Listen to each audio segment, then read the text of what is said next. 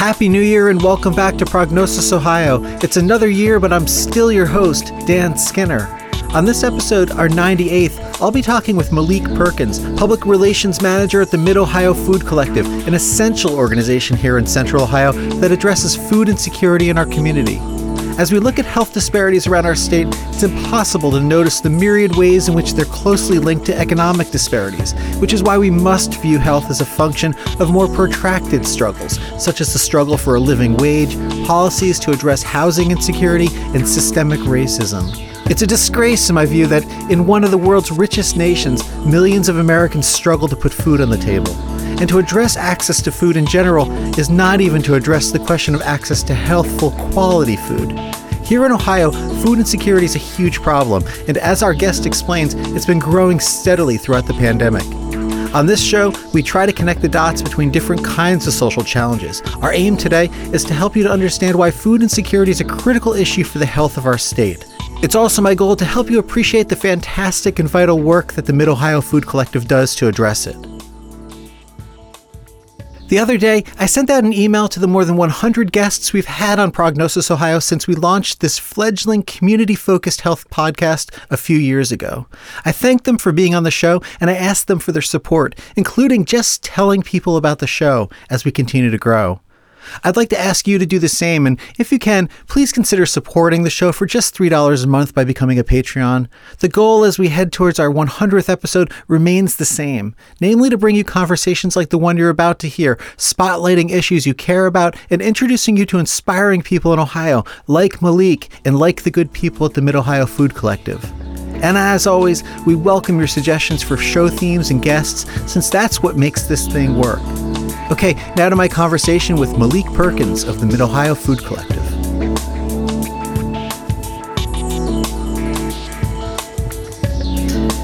Hey Malik, thanks so much for taking some time to be on the show. No, thanks for having me. I appreciate it. I wanted to start by having you tell our listeners a little bit about the scale and the scope of what the Mid-Ohio Food Collective does.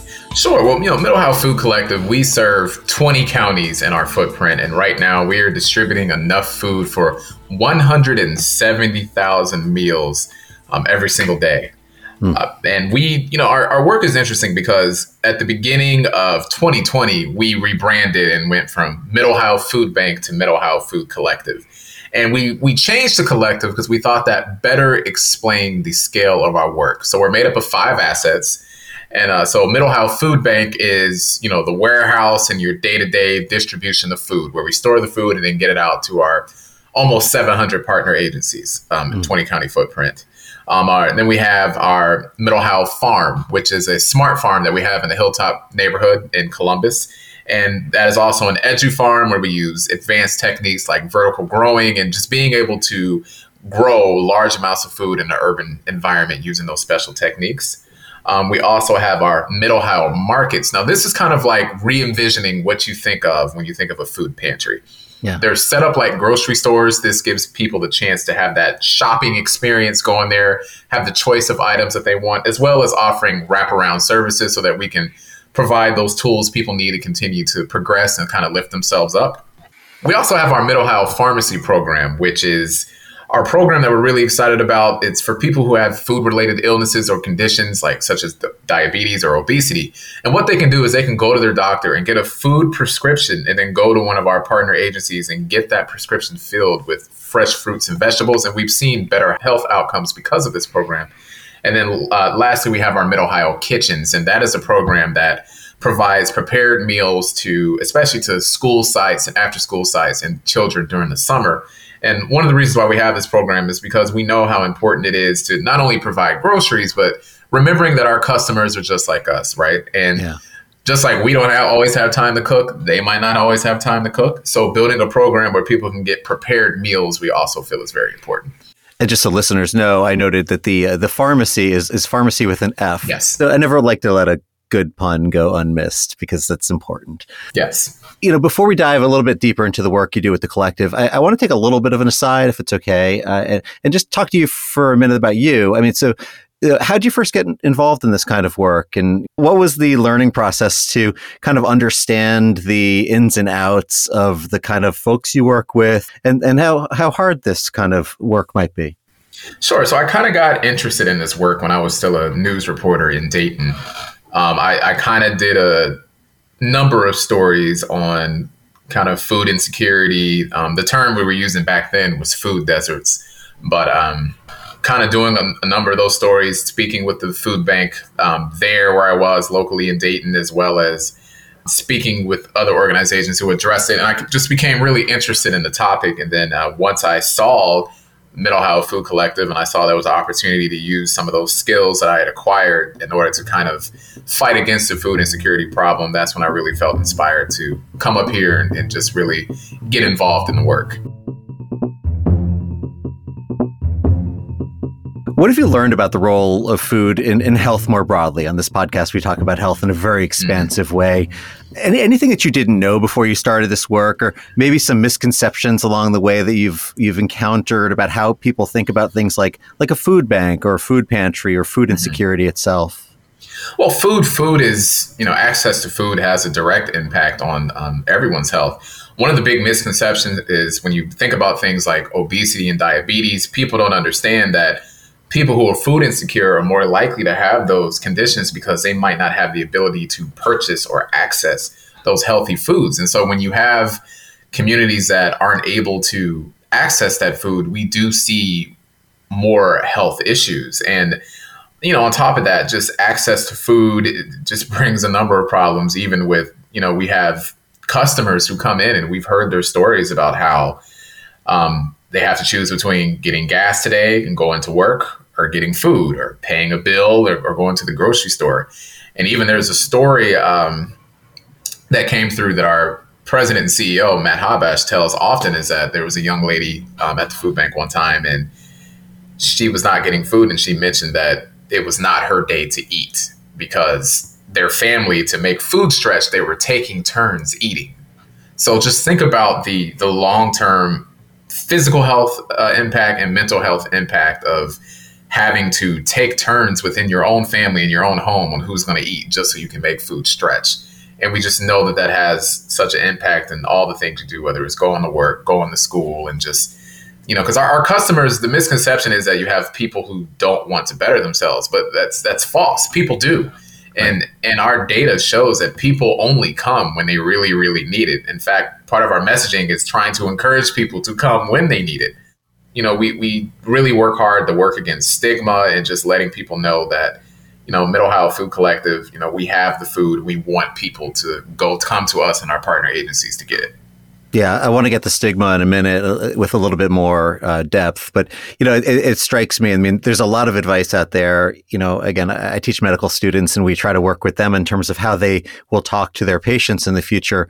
There's no deficit of advice, right? You need to eat more healthfully, you need to do this or that or that.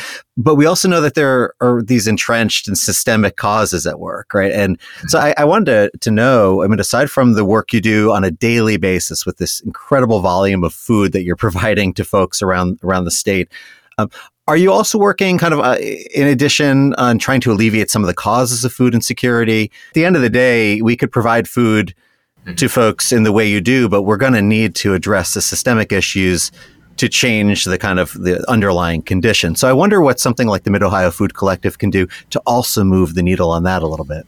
Absolutely. We work closely with elected officials, both with providing information on kind of the food insecurity problem, as well as, advocating with the public as well to make sure that people are engaged and aware of what some of these systemic issues are.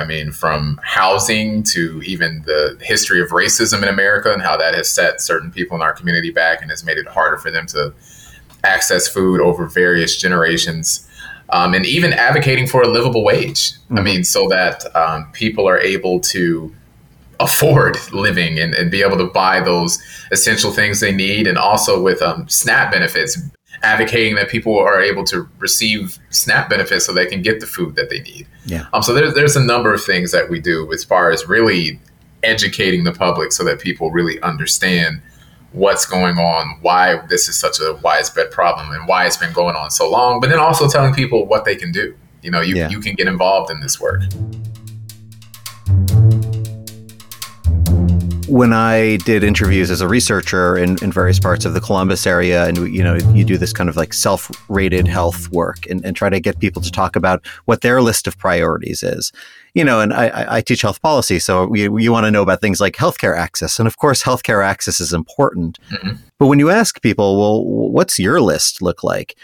Staying in a home is the first thing for just about everybody, right? Mm-hmm. And then after that, can you keep heat on? Or air conditioning in the summer, like that's going to be, and food is right up there. And food is before health access, typically. So sometimes people who make assumptions, like health policy researchers make assumptions that healthcare access is this super important thing, but actually it might not be number one for folks. You really have to talk to them and find out, as you said, kind of what are you doing on a day-to-day basis? Sort of like the story you just mentioned of, my day to eat. Right. Mm-hmm. These are stories that need to be amplified because they change your whole perspective on where we should be putting our emphasis. Yeah, absolutely. And it's the other thing that we really try to help people understand is that this is something, food insecurity is a situation that anyone can find themselves in. There's some research out there that shows that, I believe it's about 40% or so of Americans can't afford to pay an emergency $400 bill. Right. If you have an emergency expense of $400, they can't afford to pay it.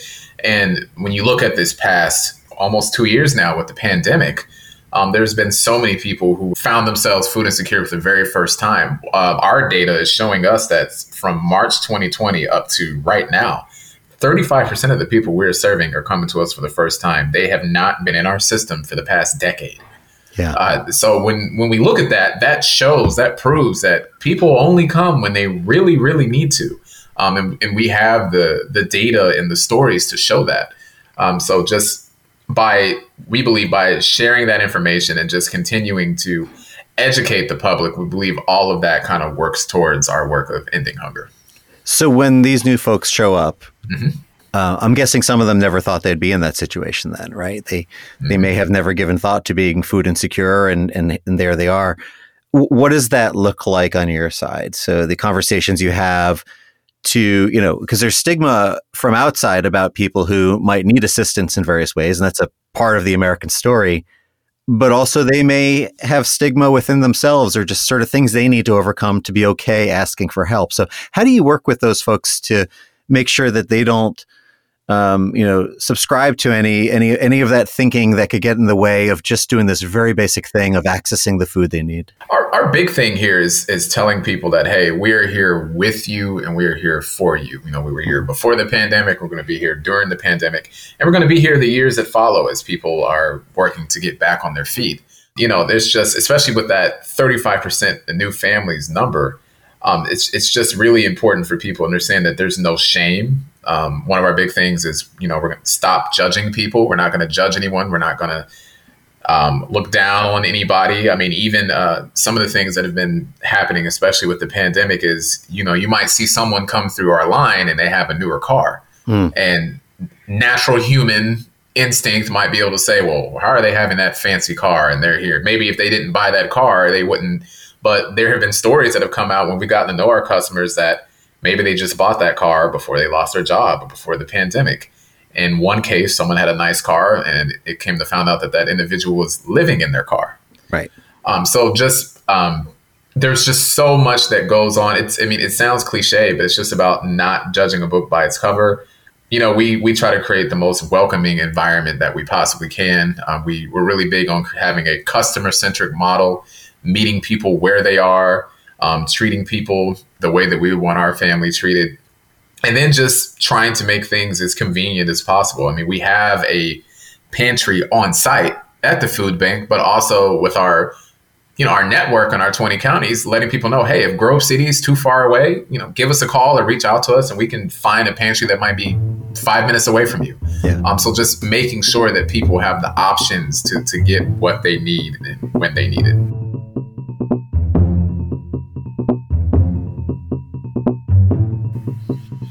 I'm really sensitive to the issue you just raised, which is assumptions we make about who is utilizing certain kinds of social resources. And, we see this with Medicaid, for example. I spend time with my students trying to help them to understand what the Medicaid population looks like. It looks very different than the assumptions and the stigma often would lead them to believe. And the opioid crisis was obviously another example where we've been through this lately of looking at actually who is suffering. Are they like, this is just everybody, right? Everybody was vulnerable to this.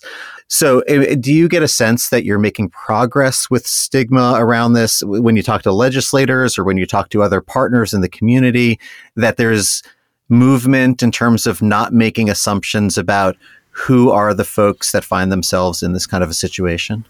Sure. So there is progress, but at the same time, it's ongoing work, right? As the problem evolves and as new challenges arise, it's just about that continued education, continuing to tell those stories of our customers, those real stories about real people, and also showing the data, showing this is how many people came to us who are new customers, and also showing that, hey, like certain people only might come certain amount of times because they came when they needed it. Mm-hmm. And then once they got the help they needed and they fortunately got back on their feet, they stopped. I can quickly actually tell you a story about someone who was a volunteer at one of our Middle Ohio markets. His name is Jason, and he was volunteering there. Pandemic hit, found himself in need of food from the place he was volunteering. And he talked about how, okay, I never thought I would be in this situation before. Now I'm in need of food, even though I was volunteering here. And then later on, he ended up being hired as the operations manager at that Middle Ohio market. It's a great story, but it just goes to show that, he's somebody who did not need help, found himself in a position where he needed help, got the help, and then was fortunately able to get back on his feet. So that's really what it's about. It's just we're trying to lift people up. And as long as we continue to educate people tell those stories of people who have been lifted up, we think that's important.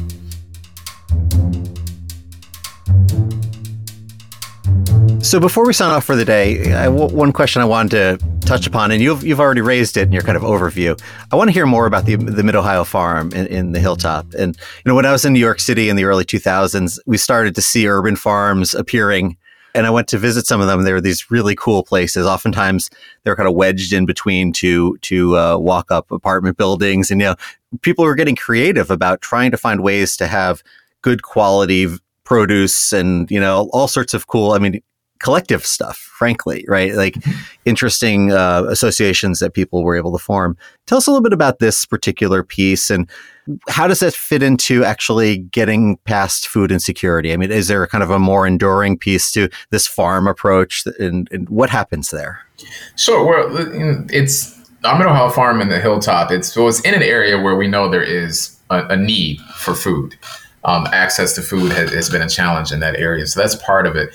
So we're growing the food, using these advanced techniques in this neighborhood, but it's also about community engagement. So there will be opportunities for job training for adults, learning opportunities for teenagers and children. We're engaging local universities, Ohio State University, Central State University. So it's really about bringing all of these things in here to engage the community, while also on top of that, finding and using these new techniques to grow larger amounts of food than you would be able to do with maybe some previous techniques in farming. So the vertical growing and even finding ways to grow food in the winter months and things of that nature, and just continuing all of these things so that we can make it easier for people who live there to get that food. That's really what it's about. It's just showing like, hey, this is what's possible.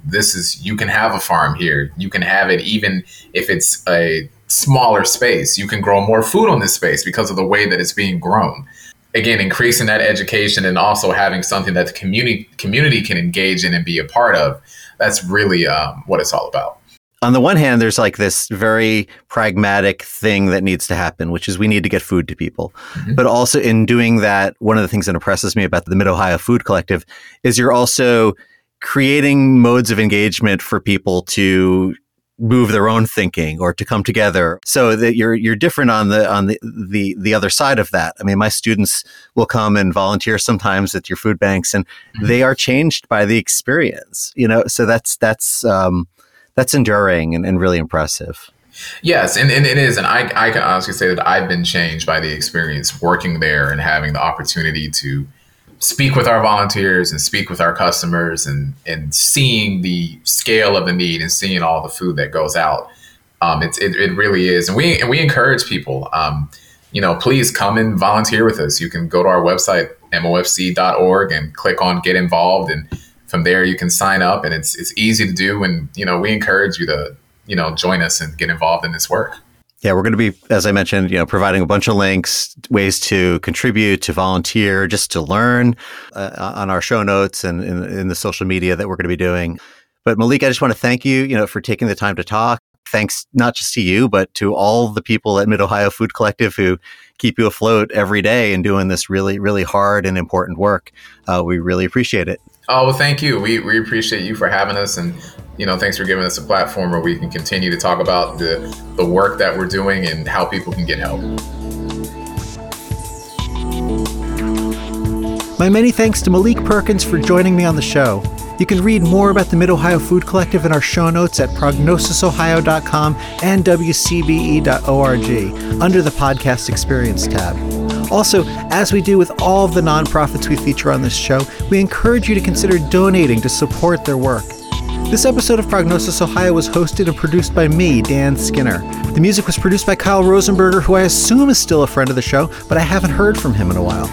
To learn more about Prognosis Ohio and check out the show's evolving social media presence, please visit the show's website at prognosisohio.com. Prognosis Ohio is a member of the WCBE Podcast Experience and the Health Podcast Network.